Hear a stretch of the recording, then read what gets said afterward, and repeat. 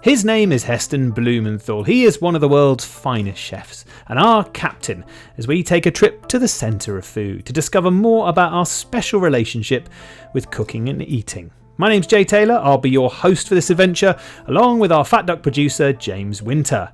And on today's episode, grab your popcorn and overpriced nachos as we are heading to the movies, exploring our favourite food movie sequences and delving inside cooking and eating on the silver screen. So without further ado, oiled, stripped to the waist and ready to bang a gong to start the movie, let's meet Heston Blumenthal.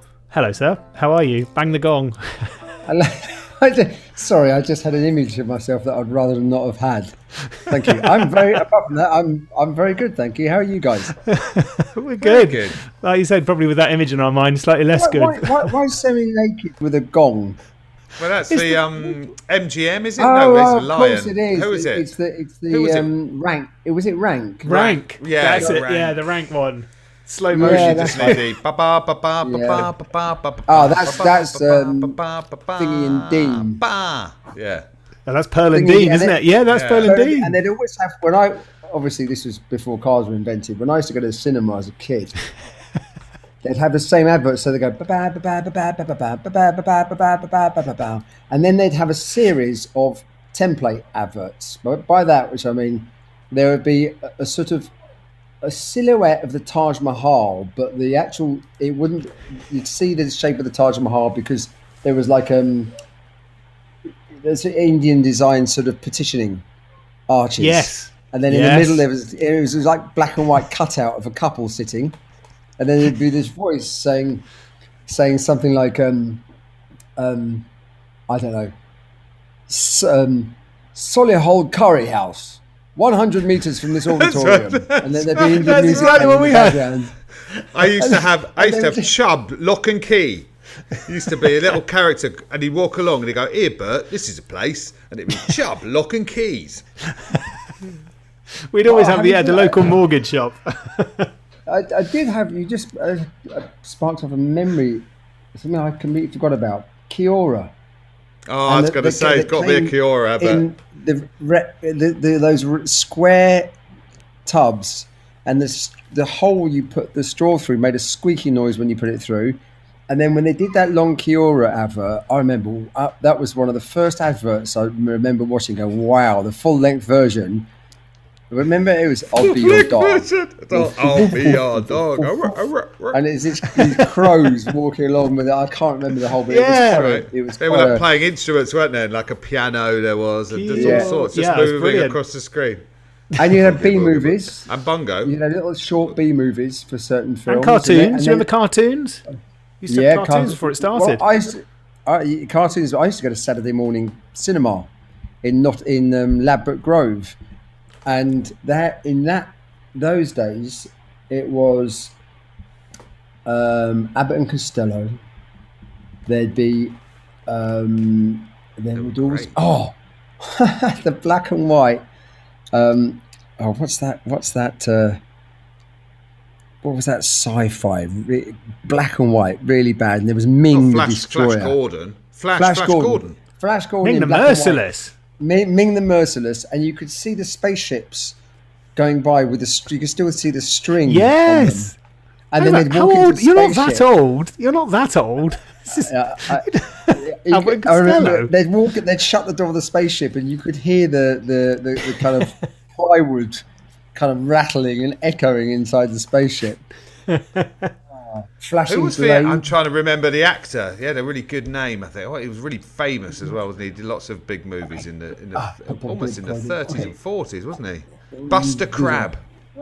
Buster Crabbe. That sounds like a porno actor. That does. Yeah, he looked like a porno actor.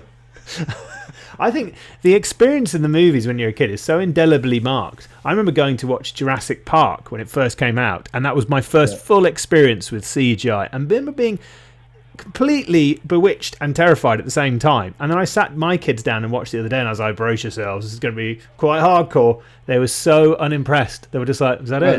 Is that what you're going on about? It's rubbish. So mine was Raiders of the Lost Ark. When I saw that 3 times in a week. When that first came out, in that opening sequence.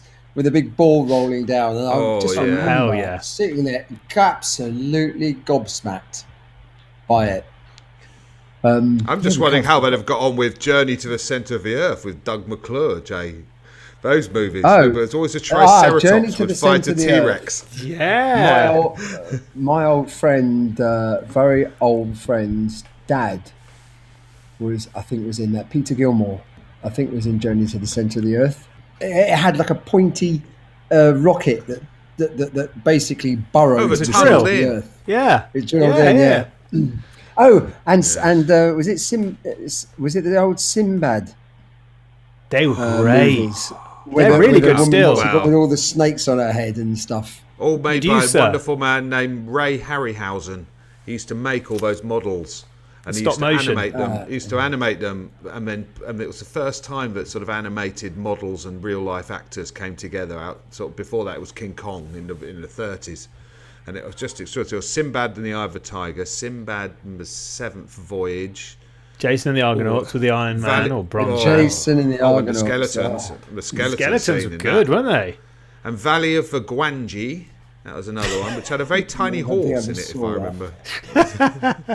Well, the reason we are just basically just sitting here chatting about movies is this we thought we were chatting away at Pod HQ, and we thought what would be really fun to do is just explore food in the movies, and not necessarily, this doesn't have to be movies about food. This just can be sequences or moments in movies with food in it that have inspired us or pushed us in certain directions emotionally or mentally, and hopefully spark some thoughts with you all out there as well. But I know, Heston, you've been beavering away making quite a list of these, which is great.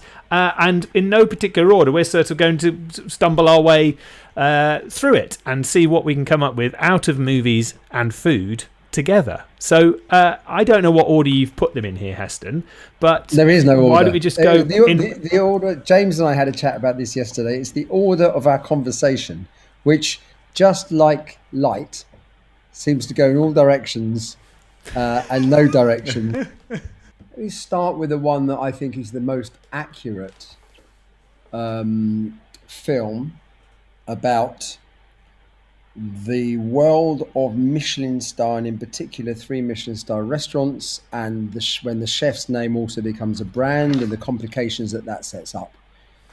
And in fact, it's a cartoon. It's Ratatouille.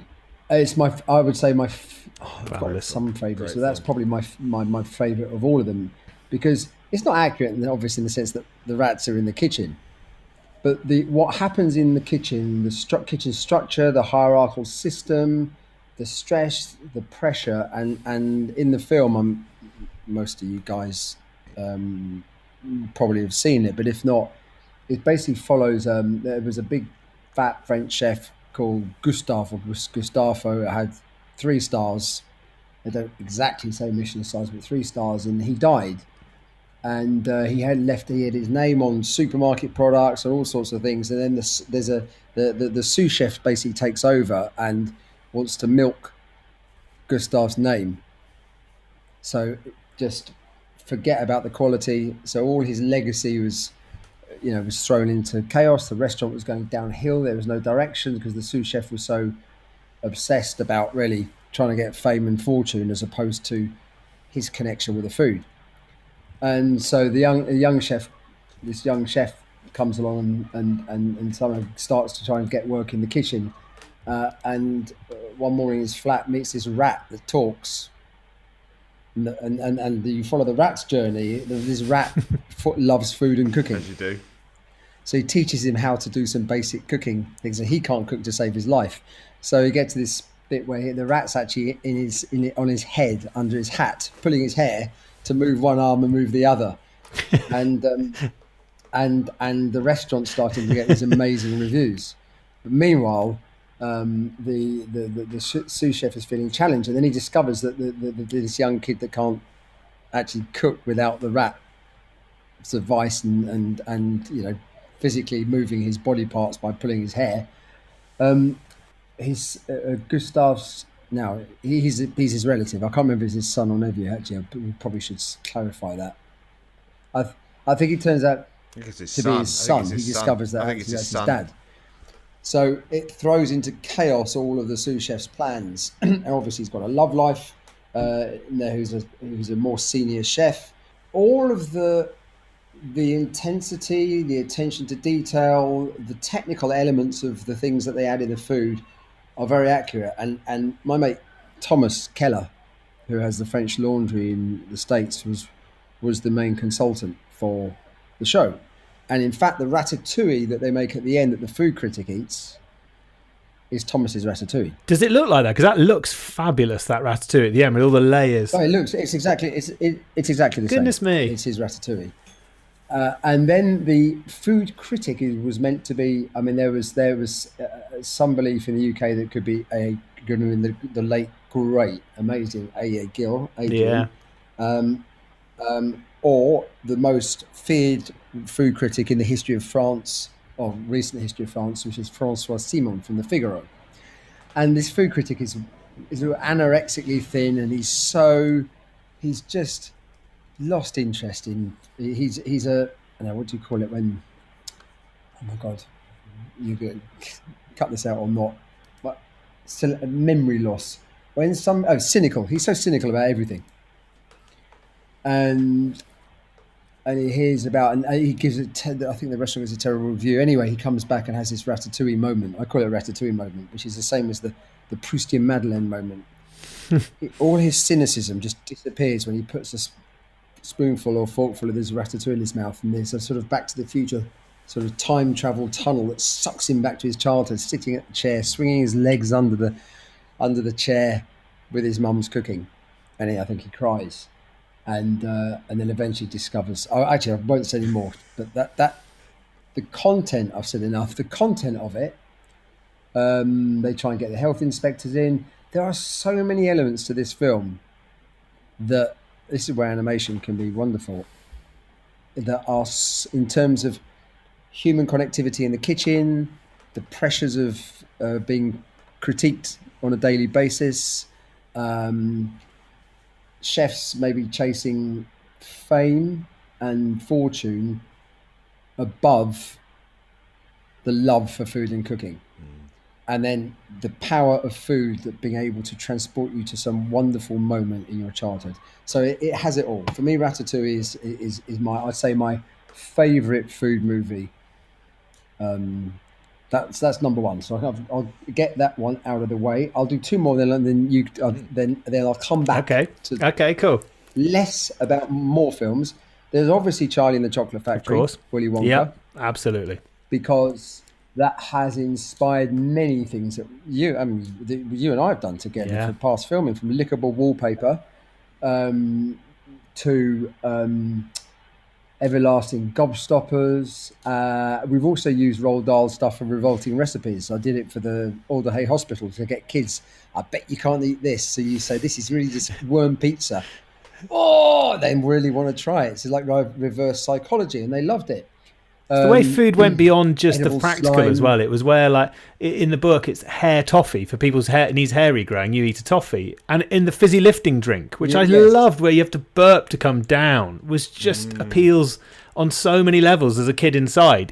That's the joy of that film. In the book, it reawakens the kid that when food was magical. Yeah, we've done so much of that in Feast. And you remember the furlong gas? Well, it wasn't technically called furlong gas, named after Patrick, wasn't it? The researcher who discovered it, which is something hexanol or hexachloride. It's the opposite of helium, so it's really heavy. That's it. I remember going on Jonathan Ross, taking two canisters. He did nearly all of them himself. He did the first one. Oh, Daddy loves it. It was so hilarious. What they edited out of that show, after me, Will Young was on with a great band who's got a farm now in the UK, fantastic band, called Groove Armada. The song was called History. So Jonathan had some left. He ran onto the stage and gave Will Young, who's got one of the highest pitched voices in singing, he started the song singing. That's amazing. That'd have been great. You can imagine. That'd have been great. But they edited it out. Oh. so the Charlie and the Chocolate Factory. You know, we've done. And in fact, I took my daughter to see the stage show, and it was it was a real surprise and honour. There were two things in the stage show, I think, that weren't in the story, but they were my dishes. So flaming sorbet and hot and cold tea. Oh wow! Made it as a new Willy Wonka dish. So there's Charlie, all the things around Willy Wonka, Charlie and the Chocolate Factory, and Roald Dahl. And we did a chocolate waterfall. Yeah, when they open that door up to the chocolate garden, well, the garden where everything is edible is sort of the ultimate dream of a child, isn't it? Where you can go in somewhere and you can eat anything. And also the gleeful abandon with which the kids then set about destroying it and going excessive on it sort of spoke brilliantly to all of that side of you as well as a kid, which is you want to stuff it all in your... Like Augustus Gloop.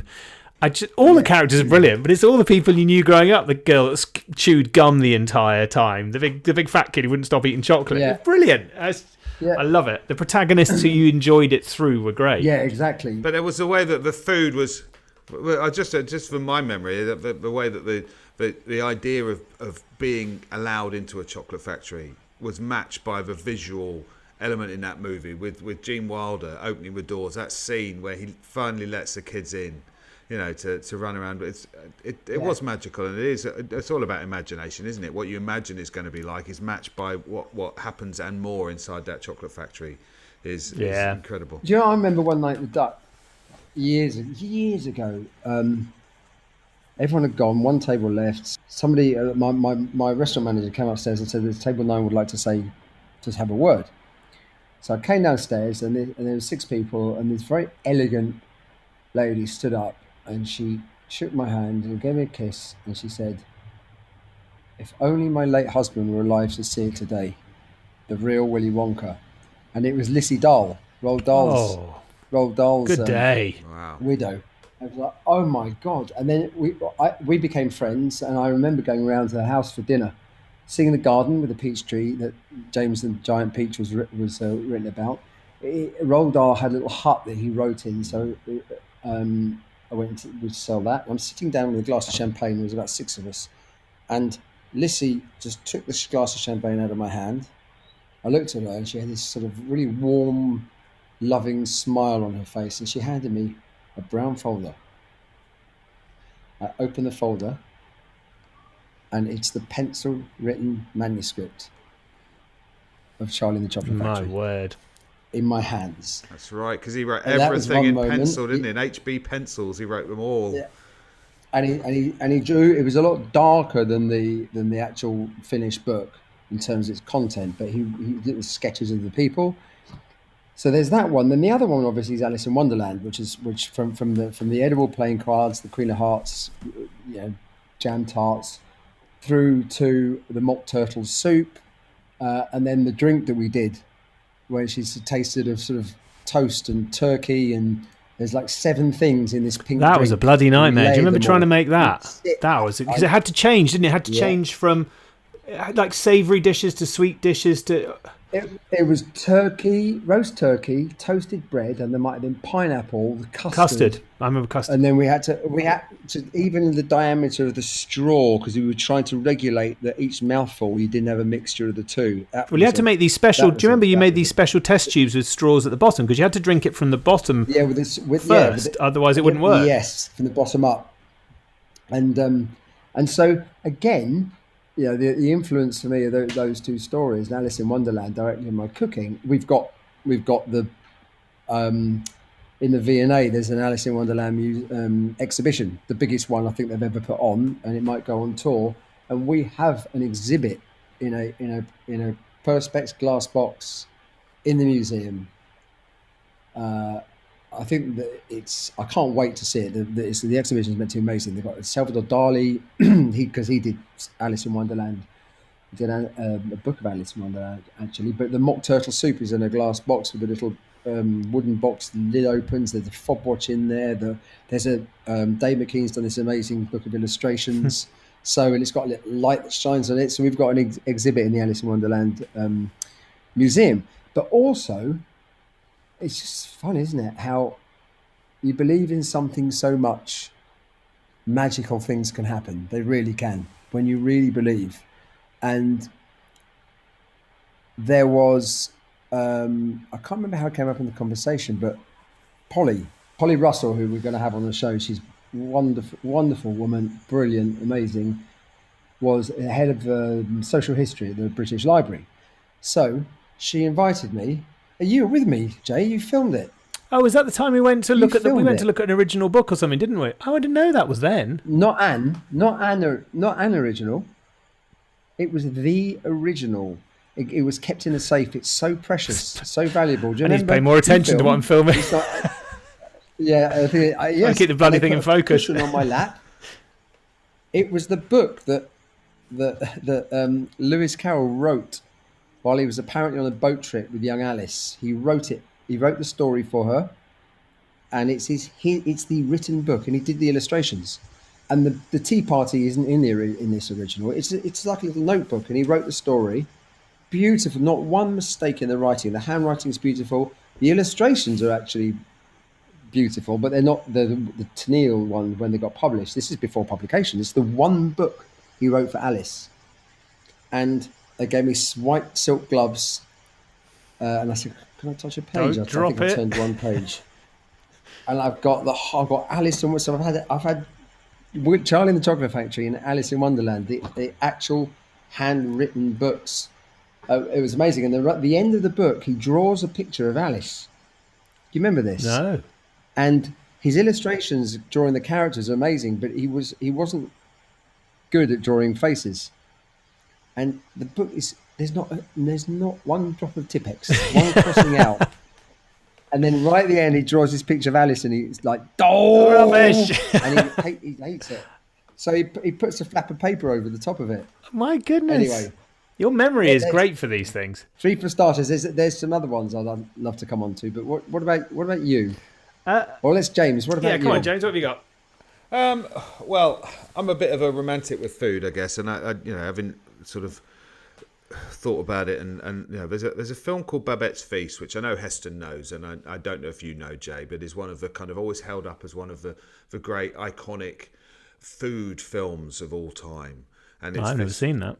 Oh, it's when was it made? 60s, I think, maybe even earlier. I'm going to quickly look, see when it. Oh no, God, it's later. It's the 80s. 80s, yeah, it's 80s, 87.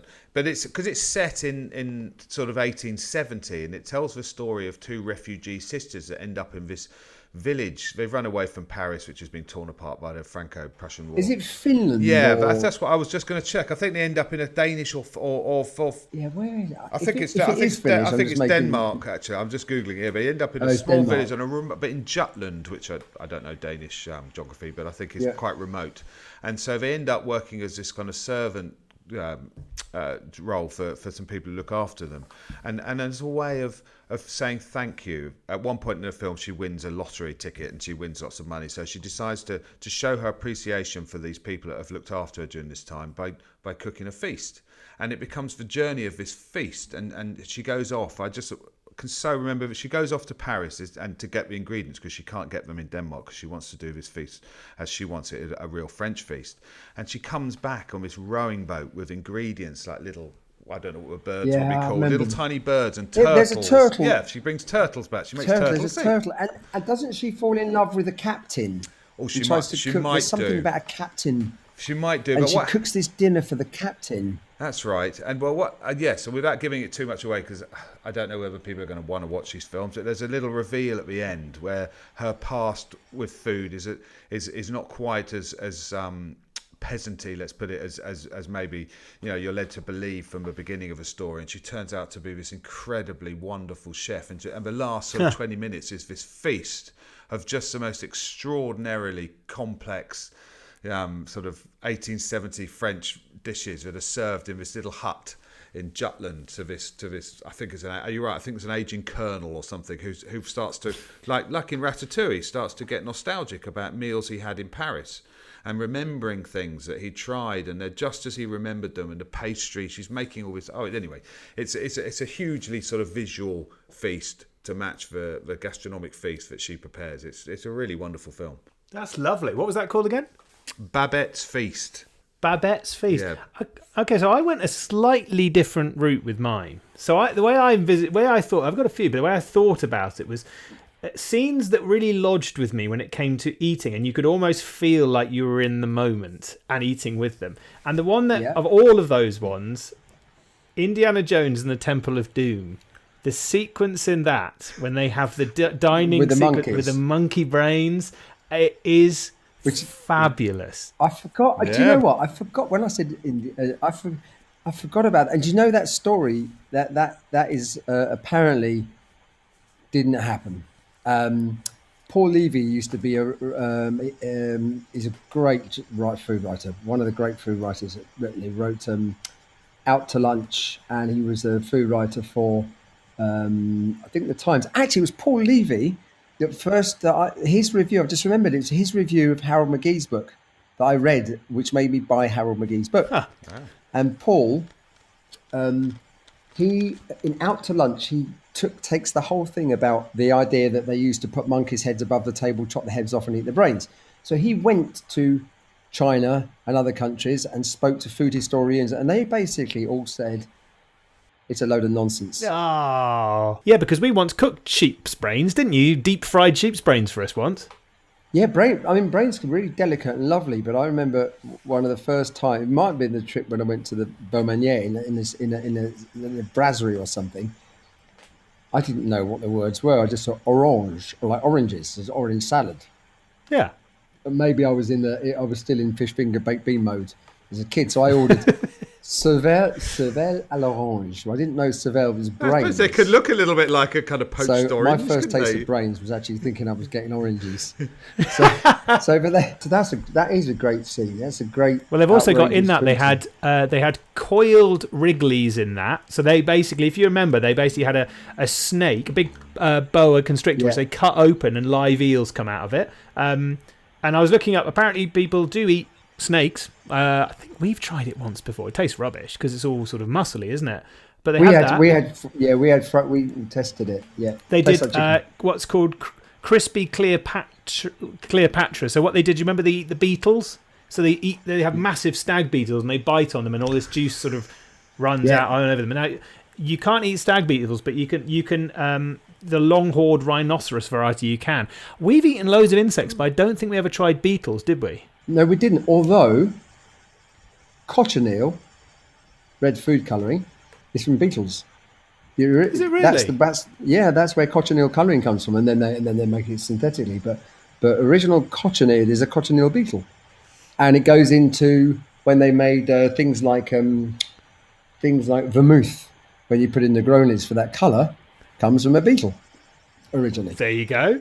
Well, they also had they had the soup of the head, which was basically, remember the soup bowl, and then the eyeballs start bubbling up in it. And again, weirdly, we've eaten eyeballs many times, and also you've cooked things with sheep's heads where you boil the sheep's head in it. So strangely, this banquet isn't actually so exotic anymore. No, and we've made things come out of other things, haven't we? Yes. Yeah. We should do the monkey's head one time, though, because I think if you brought that out and the idea when they just monkey's brains and they take the thing off and you a moment is food in a movie, that's brilliant. Yeah. So, that's probably in terms of a movie food sequence, that's definitely one of my top ones on the top of my list. I thought when you started, it was going to be Raiders of Lost Ark monkey date eating sequence. Oh, that's what I thought. Bad dates. Yeah, with the bad dates in you. What else is on your list, Heston? Okay, so I'll try. There's quite a few, but I'll try and race through sort of moments. There is Cloudy with a Chance of Meatballs, which is another Pixar film. Oh yeah, but that's really interesting because it follows this kid. I think it was based on a book that has been voted to some of the top 100 kids cookbooks of all time. Kids books, but the Pixar version is in a town called Chew and Swallow. And there's a kid at school that just he invents. So he doesn't, it's like he's got ADHD or something. He doesn't fit into the education system because he can't stop inventing. So they say he's a bit of a problem child. He invents all these things. He ends up inventing a computer that can make any food from water, which is exactly what we are working on, the fact that water is in our bodies and in all the food that we eat, and you put vibrational energy to it and, things grow out of it. But this computer, then, they had this funny weather system where all the food, all the restaurant outlets, everything, all the quality went down, and it was linked to the weather systems, obviously, which is very much water dominated. And this computer ends up raining meatballs and it can rain. It can rain all sorts of foods, and at the end of it, I think it just it goes crazy. So all the favourite terrible fast food for you, let's say, the things that you should eat, maybe with in limitation. So it becomes a massive tourist attraction. So you go to Chew and Swallow, it's cloudy with a chance of meatballs, and there's a spaghetti tornado and stuff like that. So that's an interesting one. There's a delicious film. I remember, I haven't seen it for a while, but I'm very good friends with Stanley Tucci, the actor, who is brilliant, flipping hilarious. He's obsessed with cooking. I think he prefers cooking to acting. And he's just done a series on Netflix. It's coming out. Because he's half Italian. He goes around Italy, and his new book comes out. It's his life through food. So he tells a story of his childhood woven through the recipes. And he did a film called Big Night, where there were two brothers that ran a Italian restaurant in New York. And there's a great scene where the most powerful food critic comes to the restaurant. But that's a film where it's also, there's certain movies that you watch and you want to eat a ragu. Isn't it an omelette? Is it an omelette? The thing he makes it. I remember they do it real time almost, don't they? And it's the big scene where he goes into the kitchen and just cooks an omelette for his brother. Yes. There's an omelette. It's just one of those films you watch and you want to eat. I think the one that I remember made me desperate to eat what the content of the film was the most. There's a Japanese film called Tampopo. Oh, what's that? And it was called, I looked this up, it was called the Ramen Western. So the spaghetti Western is a ramen Western, and Tampopo is a noodle shop that went downhill. And then they tried to sort of put it back on the map. It was a bit of a Karate Kid sort of mentor coming in to try and sort it out. But it was very clever because it followed 5, 6, 7 characters. There was a gangster in a white suit that loved eating food off women's bodies, naked bodies, or his girlfriends. There was a woman, she had to squeeze all her food before she ate it. There was, and what would happen is one character would walk down the street and another person would walk past in the other direction, and the camera would switch to the other person. So there's one scene, one of the characters walking down, this young man in a suit walks past, the camera switches to him, he goes into a bank, and he's sitting at a lunch table in the bank, and he's like, I don't know, 25, and all the other Japanese board directors are probably 60-something, and they're ordering very politely, they're ordering very simple, and he just picks like a Chateau, I can't remember the wine, it's Chateau Petrus 1970, and they're all looking at him in sort of disbelief, and the gangster gets shot, the white dress gangster, he gets shot in the street. He's lying down with his girlfriend, and there's blood everywhere. And he's saying, "Imagine my darling, when a wild boar, I can't remember the fruit, they eat the chestnuts, the yams, the wild boar eat the yams, and we will roast this wild boar and then cut its belly open and eat the yam inside the boar as he's dying." But that film, I can remember, I saw it years ago. I was so desperate for noodles. I remember this is when I was living at home. I went into the kitchen. All I could find was a Sharwood's, the Sharwood's dried noodles. I just stuck them in the microwave and put butter with them. That's all I had. So that's it. That's a great film. There was also a film I saw on a plane called Common Chef or The Chef with Jean Reno. Right. And it was made 10 years ago, roughly. And it was, I watched it on the plane, and it was about a chef, Jean Reno, in Paris, had 3 stars, and the owner wanted to modernise the restaurant. The chef didn't want to, so he wanted it to lose its 3rd star so he could break the contract and get rid of Jean Reno, and then put this young upstart in, who, I'm looking at this, they have a Spanish chef coming on. There's a very talented chef that gets kicked out of all the restaurants because he changes everything because he's so pernickety, and he ends up being a painter decorator. Yeah. Jean Reno takes him on as his sort of hidden advisor, accomplice, and he recommends there's a Spanish guy, which is definitely based on Ferran, who comes in, it's bald with long hair and makes these, duck, vaporized duck, and ends up blowing the kitchen up. So it was definitely Ferran. And I'm watching this, and the young upstart does it sort of multi-sensory, and it's all about the resistance to what they call molecular gastronomy. I'm looking at it. He's got red hair.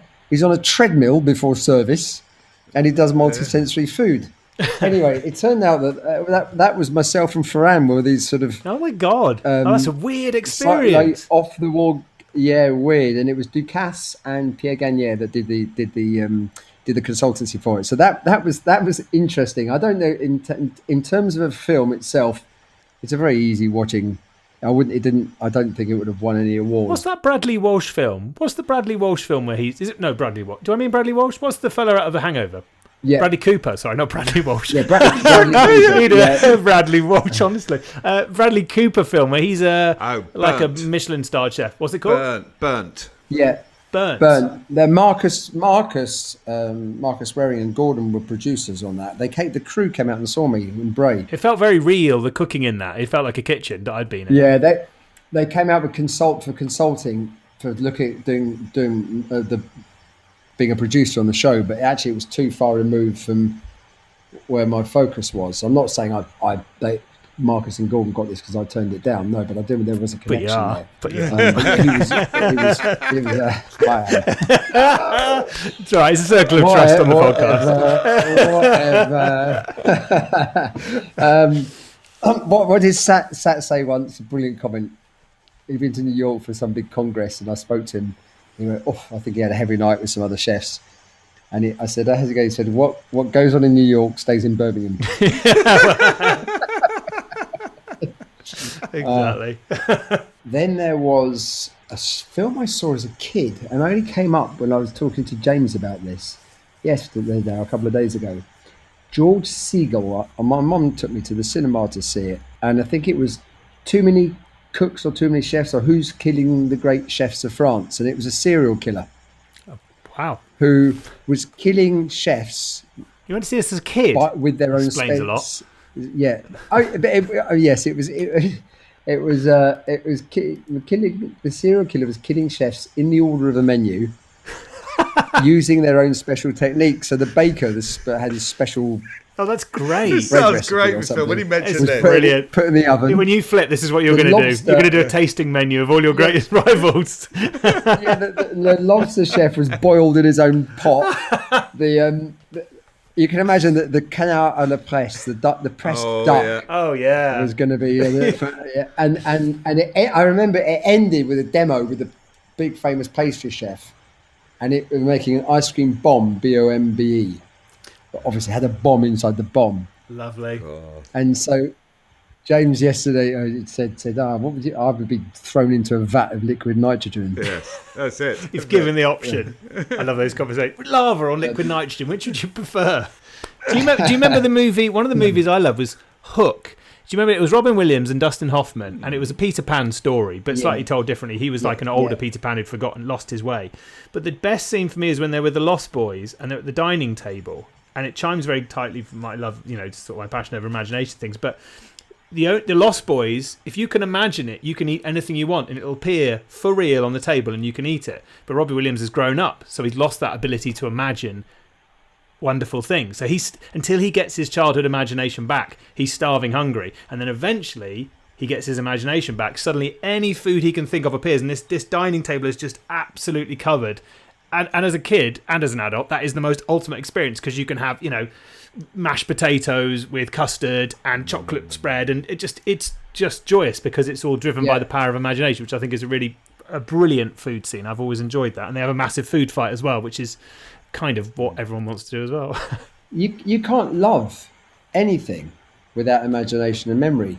So loving something is so important. We need love and we want to give love. It's considered to be, there's nothing negative about it really. If you give love, but you can't give love without having imagination first, and you can't love something without imagination and memory. So I've just reminded me. I've referred to you quite often, Jay, and I've said it to your face. There's something where you eat. It could be sea urchins. Just that face you just pulled. There's that moment in Big with Tom Hanks. Remember, And he's at the buffet, and I don't know if he put something in his mouth. That's right. And that face. That's right. That's a JT. That's a JT face. I've seen that enough times. He just opens his mouth and it all falls back out. Exactly. Wiping of the tongue. Scrapes his tongue off. So caviar. It's caviar, isn't it? It's caviar. It's a little bit of caviar on a blini or something. Yes. It could be sea urchins. Sea urchins, caviar, all the random stuff you've given us. Yes, that's a lovely moment. So, Heston, to finish up, give us a couple more movies before we run out of time. Okay, we went through. Look, there's. I think we should do another one on cartoons because there's all the Bugs Bunny, Tasmanian Devil, how we lures them into food that way. There's Scooby-Doo and Scooby Snacks, and the biggest sandwich in the world. Yeah, evil witches and red apples. Yes, evil witches and red apples. You and I, Seth and I talk a lot about Asterix. Oh my God! How much did you want a roast boar? I used to, wild boar, roast wild boar. How much did I want a leg of roast wild boar in there? And a cow pie from Desperate Dan as well. Imagine a Desperate Dan cow pie. Oh my God, there's another one. And there was Light Water for Chocolate, which was this South American film about a woman that it's a love story, and won't go into the details. But basically, it goes very sort of very imaginative, but she cries into the food, and in fact, the shape of our tears, because it's emotions. When we cry, we never cry for exactly the same reason. You can cry for all sorts of different reasons, but that water that comes out has a slightly different structure depending on the emotion inside your body, because it's vibrational energy. So she cries, honestly, she cries into her food. And then, is it a wedding? James, can you remember this? Is it a wedding? I think it's a wedding, yes. She's making something for the wedding, and she's really upset, isn't she? She's either angry or sad or something while she's making this food. I think she makes... And the impact it has on the wedding guests. Wow. What do? They all go... They all start vomiting. There's another one where they all fall in love with each other through her tears. Yes, that's great. And so her emotions are transferred through her tears into the food that she's making, and the people that eat it then experience that same emotion. I mean, everyone out there listening, please do send in your thoughts on these as well, because I'm sure there's loads we've been missing throughout this. HestonsPodcast@gmail.com and @HestonsPodcast on Instagram. We'd love to hear all your experience of it. Any other couple of ones to finish on, Heston? James, any ones? Well, I've got something. If people are Netflix users, there's a wonderful series on Netflix called Tokyo Diner, which is, you have to search for it. It never pops up in the most popular in the UK. Certainly never comes up on the feeds after my children have been watching Netflix. And it's this incredible series about a very tiny diner in a back street in Tokyo where it opens at midnight, closes at 7. And it's about this chef that they never give him a name. He's just called the Master.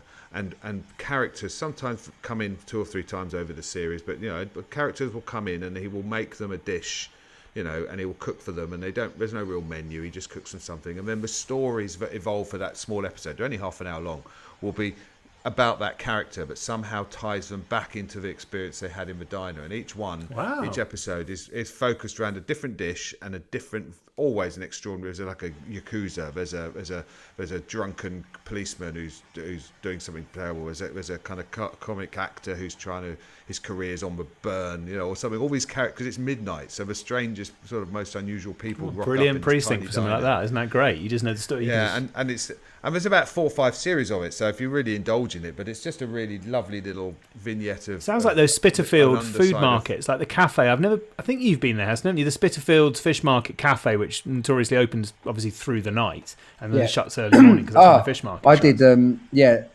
yes, I remember filming there one morning and see them drinking whiskey at like 8 o'clock in the morning, because that's they finished their shift. But they would have also scrambled egg, and that's the first time I'd seen them use the coffee cappuccino machine. So the milk frother, they put eggs in the cup, and the steam would just create this block of scrambled egg, and they just like a sandcastle, dump it on the plate, dump it down. So I remember that. There's one. Who's going to be trying that? There is one I'd like to finish with, which is a documentary called that many people may well have seen, called Jiro Taste of Sushi. And basically, Jiro was the first 3 Michelin starred sushi restaurant on the planet. Now, he'd been going at the time for 50 plus years, but it's just the Michelin guide hadn't gone to Tokyo. He said it's a French guide. He said, French guide? He said, I don't want foreigners in my restaurant. And he said, no, they're Japanese inspectors. He said, Japanese inspectors working for a French guide, they should be ostracized. Anyway, I did a demo. There was a congress called it was listed as the top 10 chefs in the world. So Thomas Keller, Pierre Gagné, Alain Ducasse, myself. There was Ferran Adria, Arzak, and Donny from Mugaritz, and it was opened by the Princess of Japan, and that I can't remember his name. Their prime minister, who had that sort of elegant white hair, remember, longer white hair, and the head of Kikkoman soy sauce opened it. So it was a massive thing. And the guy that made the movie Jiro Taste of Dreams, it's Jiro, not Taste of Sushi. Dreams of Sushi. Jiro Dreams of Sushi. The guy that made it is Mr. Yamamoto, and he brought the Michelin Guide to Japan, and he's a massive Fat Duck fan. He's been coming for the last 15 years, at least once a year. And he took myself, Monica, who was doing my PR, Kyle, that worked in Japan for 2 years, spoke Japanese, came and ran the development kitchen when I first set it up for me, and then he's got 3 stars. One Single Thread, I think his restaurant's called, in California. He's got 3 stars now, and he was with me, and Nick Lander, who from the food critic, food writer for the FT, who's an old friend, and Yamamoto took us to the restaurant. And they got like 12 seats around the bar and a couple of tables. It's in a shopping centre, so you have to go to use the public toilets. And he'd been making sushi for 55 years when I went there. One of his hands was elongated and curved because of the movement of squeezing the rice so many times. Him and his son and his grandson. And it was amazing. But we had 24 pieces of sushi, and he said, there's 4 of us. When he puts it down, he wants you to eat it. So you do one at a time. So by the time it comes back to you, as soon as it goes down, you eat the sushi. He noticed I was left-handed, so he put it on a different angle. I found it incredible. With the Japanese culture, they zoom in, so the nuances between sakes is much more fine, smaller than the nuances between different wines, if that makes sense. So, for all this reputation, in the end, we asked, can Kyle do a stage there? So Kyle did 2 days in Jiro, and I had a great laugh, and he had him serving sushi.